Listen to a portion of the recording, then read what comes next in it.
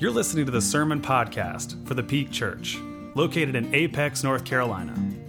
Our church is striving to welcome all who are feeling disconnected from God. And so our hope is that over the next several minutes, you will connect with the God that we are talking about, and you'll resonate deeply with the life that this God wants for you. We hope you enjoy.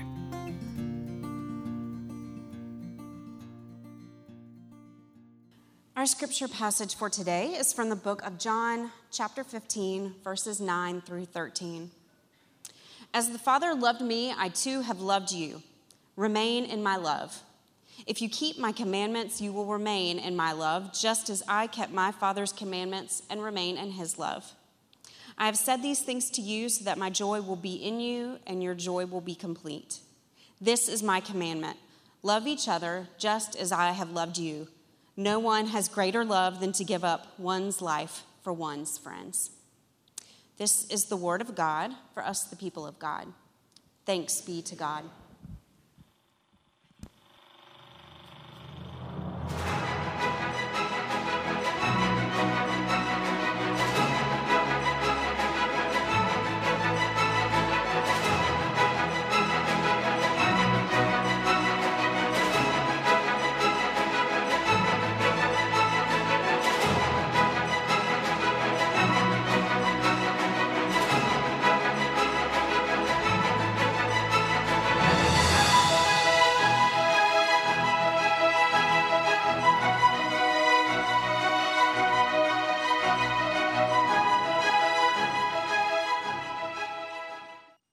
Good morning, Peak Church. My name is Catey Miller. Like Julie said, you might recognize me from like 6 feet farther back than this. When Pastor Kyle invited me to preach this week, I was uninvited from being on the worship team today. To be fair, that would have been a lot for me and a lot of me for you, so it's okay. But I feel weird being here without doing any kind of music at all. So if it's okay, we are going to start this morning with a quick game called Name That Song. I'm going to ask Randall to show you a few pictures of sort of iconic Disney duos who also have what I think of as an iconic song that is their song. And I would like you all to name or sing, if you are feeling awake enough, that song. Okay, good? All right, we have Buzz and Woody. You've got a friend in me. Thank you, Bob. That is also the name of the song, yes. All right, next up, a little bit of a deep track. We have Cooper and Todd. Oh, you like almost know it.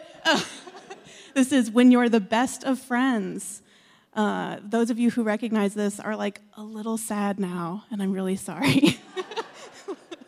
Another throwback that's less sad, Robin Hood and Little John.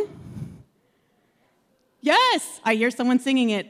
This is kind of a trick question. The name of this song is Oodalolly.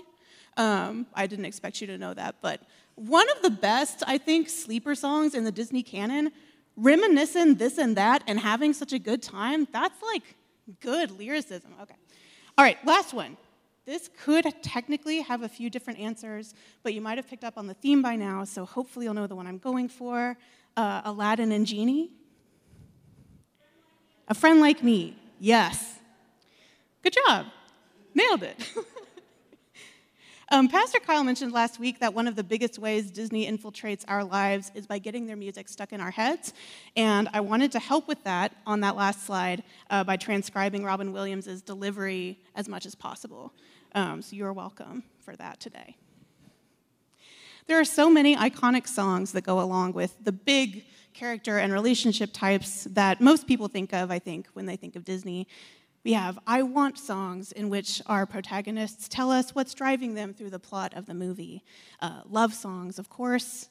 Villain songs, always some of my favorites. But even though there are some really rich and meaningful friendships throughout the Disney canon, and they have, in my opinion, some of the best songs, they tend to rank somewhere below princesses and heroes and animal sidekicks. I think this is also true of the Gospels. Not the part about animal sidekicks, but the part about friendship not being the first thing you think of necessarily. We talk about a lot of what Jesus does during his earthly ministry, but we don't spend a lot of time acknowledging one of the most impressive things about his life. Y'all seen that? I think that might be because we don't necessarily think of the disciples as Jesus' friends. Followers, definitely. Students, maybe. Often, we think of the disciples primarily as ways for us to learn lessons from Jesus. They ask questions, and then Jesus gets to answer, and then we benefit from those answers all these thousands of years later. And that is so important and wonderful. But we never get to see Jesus and the disciples just hang out. I went to school for creative writing before theology. I like school. And I had a professor who used to make fun of me for my love of dinner scenes. These are like slow scenes where there's not a lot of plot happening. Characters just kind of talk to each other, and you get to find out what they're like and what their relationships are like and what they love. We do, of course, get to see Jesus and the disciples eat together, but I think it's fair to say those are very plot-heavy dinners, right? So thank you. And that's fair. So in The Fox and the Hound, one of our song examples, the whole story, very sad story, is about the friendship between the fox and the hound. In the Gospels, there's a lot of important ground to cover, and there's only so much space to get everything in. According to one count I found this week, there are just over 25,000 words in Luke and just over 23,000 words in Matthew. Those are the longest two Gospels.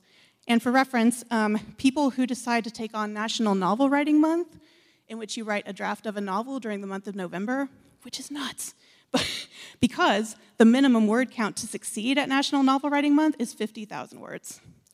So, for economy of space, in the absence of dinner scenes in the Gospels, we have to work with what we know to get a picture of Jesus and the disciples as friends.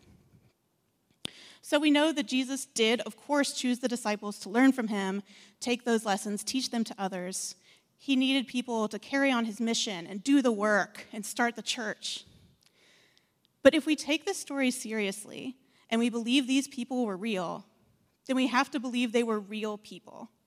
They weren't just plot devices or hapless students, and their relationship with Jesus wasn't a casual one. As a quick poll, think real quick of 12 people you really like. Got them? Great. Would you want to spend all your time with them? All 100% of your time? What about 3 people you really love? Would you want to spend all your time walking around with them, never sure where you're going to stay or what you're going to eat, but pretty sure that you will all be disliked and or overwhelmed most of the places you go? This is not a life you could live with people you thought were just okay, right? Jesus has to like the disciples. More than that, part of Jesus being fully human for me is the idea that he loved his best friends. There is a Celtic concept of this deep friend love called anam cara, I think. I watched a YouTube video for how to pronounce that. Anam cara literally translates to soul friend.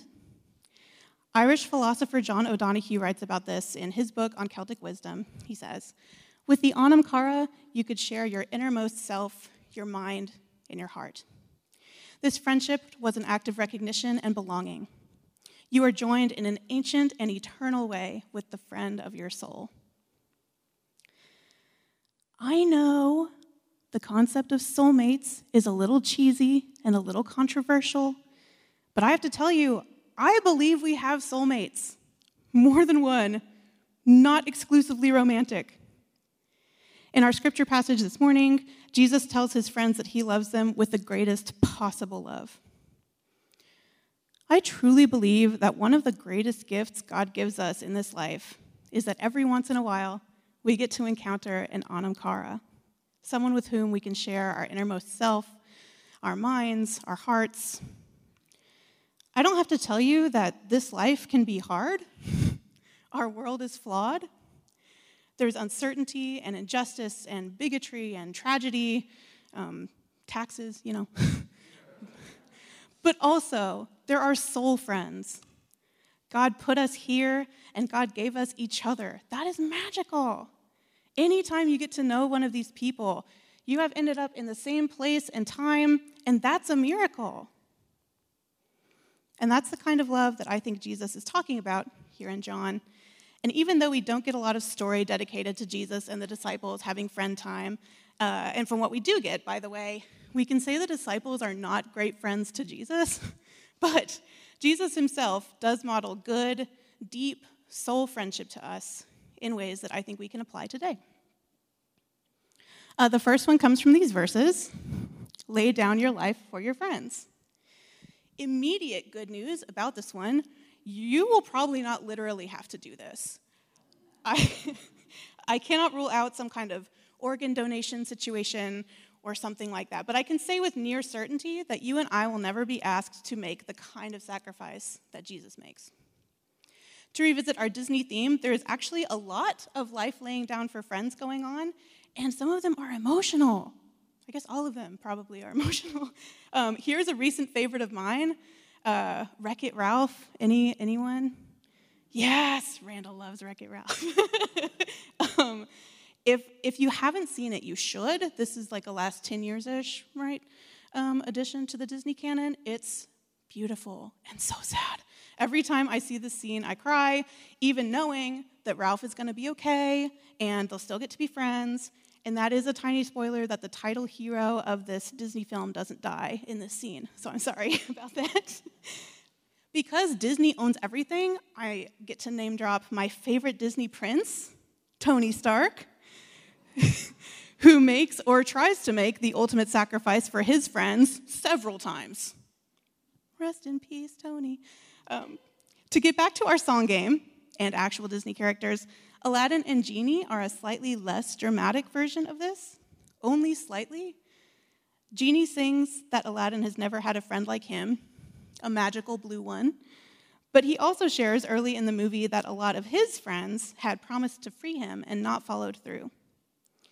At the end of the movie, spoilers again, I'm sorry, Aladdin, even though it means giving up being a prince and marrying Jasmine, breaks the cycle and sets Genie free. So Genie has never had a friend like Aladdin either. I like that. That is not a literal life sacrifice, and in fact, Aladdin ends up getting everything he wished for anyway, but it's still a big deal. It's still bigger than anything you or I will likely be called upon to do for our closest friends. When I was a kid, that kind of bummed me out, the idea that I would never get to make this kind of sacrifice for someone. I've always loved stories. I've always been a reader. I was a kid during the Disney Renaissance, so Aladdin and that whole era. My favorite thing to do in my free time, then and still, and I assume always, is just to consume stories. Some of you know how much TV I watch. A lot. Because I love a well-told story. I love high stakes. I love it when characters express their love for each other in intense situations that just don't really exist in day-to-day life. So it is good news that we won't have to meaningfully lay down our lives for our soul friends. But also, it's kind of a bummer. It just seems like it would be really cool. What this looks like for us today is not very cool. It is not necessarily heroic. It doesn't have strong main character energy. This is how I've put it in the CCB, that's the Common Catey Bible. Greater love has no 21st century American soul friend than this, that they inconvenience themselves for their friends. I'm sort of joking, but I also don't think this is as easy as it sounds. Pastor Kyle has talked a few times lately about all the things competing for our attention: work, school, family obligations, church. I know it's not cool to say that you're busy and tired, but can we be honest with each other this morning? Are you not busy and tired? I am busy and tired. This past year, I was working 40 hours a week, taking 6 credits of theology classes, doing a 10-hour-per-week internship as part of my theology program, and you might have noticed I'm also here a lot, and I love being here, and I'm lucky. I get to be here with a bunch of my soul friends. But even so, I was busy, and I was tired. Being asked to do anything extra felt crushing. Now it's summer, so I don't have some of that going on, but video games are really good right now, so. I didn't always make the right choice last year when I had the chance to make a small sacrifice for someone I love. and I usually knew when I wasn't making the right choice. And it's easy to do that because we also live in a culture that encourages a very particular kind of self-care that's like, you should say no to things. And there's power in saying no. There's power in, I don't want to. And rest is crucial. We need so much more rest than we get. We are busy. We are tired. But I'm not talking about necessarily setting an alarm for 3 a.m. on a weekday every time that coworker who always gets your name like a little bit wrong wants a ride to the airport because they don't trust Uber and they don't want to deal with parking at RDU, although I get that. I'm talking about showing up for your friends, your soul friends, when they need you. Jesus does this, not just at the crucifixion. Right after the feeding of the 5,000, Matthew chapter 14 tells us that Jesus sends the disciples ahead so he can take a beat at the end of what has to be an exhausting day. Right before the feeding of the 5,000, Jesus had spent the day healing crowds of sick people who followed him when he was just trying to spend some time away from crowds because he had just heard that his friend John the Baptist was killed. Evening came and he was alone. I don't know about you, but I can hear the sigh of relief. Like, finally. But then there's the storm. Jesus is up on a mountain, and his disciples are out on the lake, and they're afraid. Has anyone ever been more busy and tired than Jesus on a day he was mourning a friend, curing the sick, and then making sure 5,000 people had food to eat?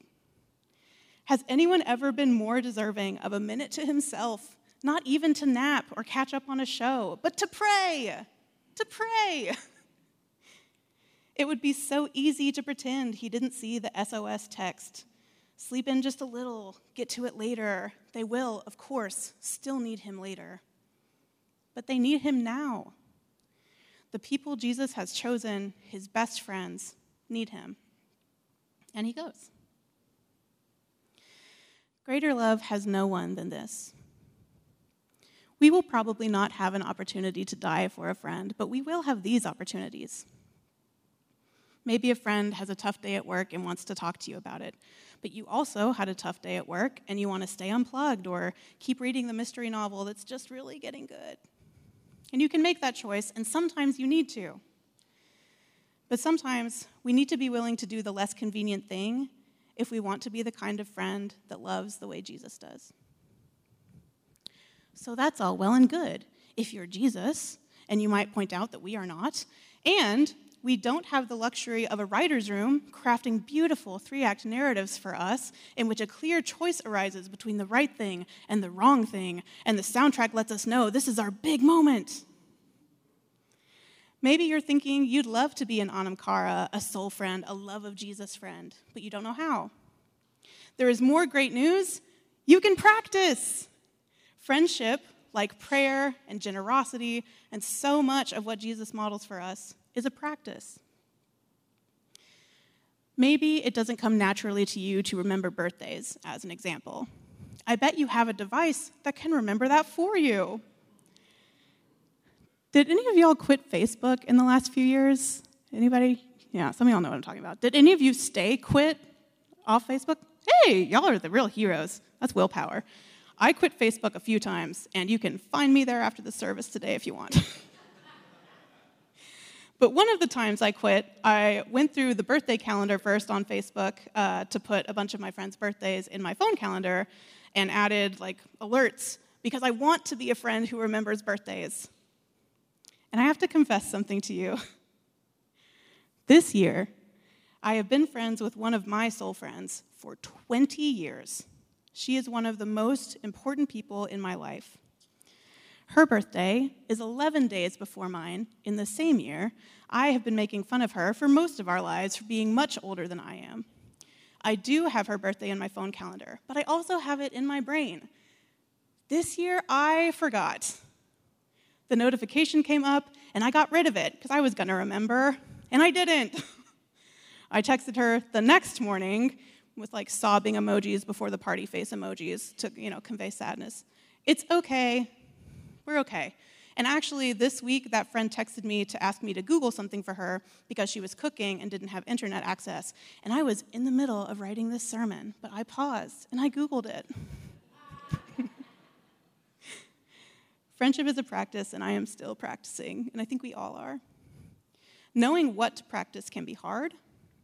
The golden rule could be helpful, right? If a friend does something that makes you feel seen and loved, make note of it and find ways to do that for them, for other people. I think even better, a variation on the golden rule.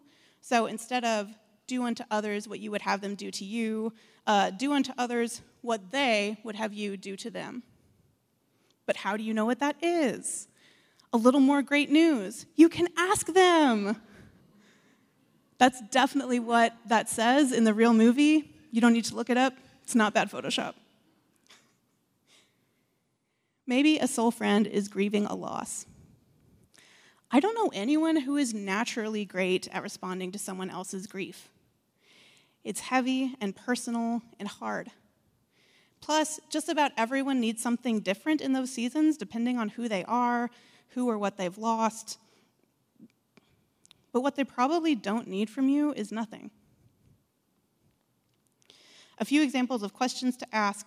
Do you want to talk about them, say a parent who died, or do you want to talk about anything else?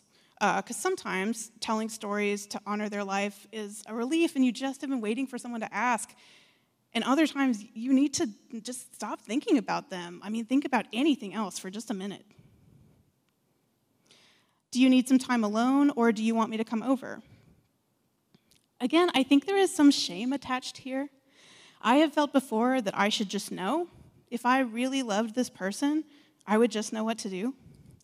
Especially if they seem to just know what I need when it's their turn. It's okay. Just ask. It's a little humiliating. Just ask. And if you don't know, now you know. Maybe this morning you've been trying to think of who your soul friends are and who might consider you one. Maybe you're wondering if those people are out there for you.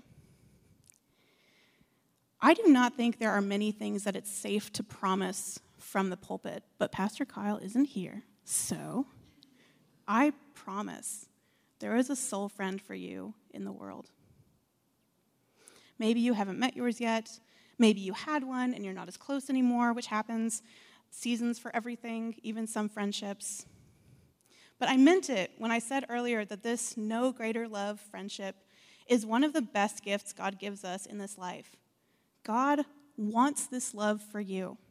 And God made you with love to share in a way that only you can. And God is not going to let your soul friends miss out on you either. A little further down in our scripture passage Julie read this morning, Jesus says this, I'm telling you this so that you can love each other. Okay, but where do you find them? I wish I had great advice for this. I can just tell you what worked for me. I met a couple of my Anamkaras in 2007 on an online forum talking about Doctor Who. The friend whose birthday I forgot, I met when we were both cheerleaders for a Christian school basketball team in 8th grade. Those were long skirts. One of my best and most longtime soul friends I met in high school choir. You might recognize him. We first bonded by burning each other mixed CDs of cool Christian rock, and I'm happy to explain both of those terms to you after the service if you need. Assuming you can't necessarily do those exact things, the best advice I can give is to just stay open. Pay attention to what you love. Be open to people who love the same things in the same ways. And when you find them, there's nothing wrong with what my friend calls the first grade approach. Hi, you're great. I think we should be friends. I already mentioned I got lucky and met some soul friends here. And band, y'all can come back up. Here, standing here. Thanks to a shared love of this faith and this place and of music. So maybe your soul friends are waiting for you to serve in a church ministry. I didn't get paid to say that yet. But every soul friendship in which you can share your deepest existential fears while eating snacks in sweatpants has to start with the mortifying ordeal of saying hello to a relative stranger. I do think Jesus also shows us how to recognize special encounters. In one of the post-resurrection stories, Jesus spends some time with two people who are traveling home from Jerusalem, and they don't recognize him. In fact, they spend most of the journey telling Jesus about his own death. So if you think that asking a friend for the third time when their birthday is awkward, there's some perspective on like a really awkward conversation. Finally, they do recognize Jesus, and he disappears, and they say, "Weren't our hearts on fire when he was with us?" Other translations say, "Didn't our hearts burn within us?" They didn't realize they were with Jesus, but they knew that something special was happening. I mentioned earlier that there's only so much space in the Gospels for a whole lot of story, and I think that this story gets included at the end of Luke to teach us to pay attention when we feel our hearts burn within us. When we feel that special stirring, call it a heart on fire, call it the Holy Spirit moving, call it love. We don't get a swelling soundtrack under our big moments, but I do think we can learn to notice them. I think that's a practice too. I know that I have felt this deep, heart on fire, no greater love with particular people in particular moments, certainly more times than I deserve. I hope you have too. I promise you will. Thank you for listening to the Peak Podcast. Make sure you subscribe wherever podcasts can be found. For more information on how to get connected with our church, please visit us at thepeakchurch.org.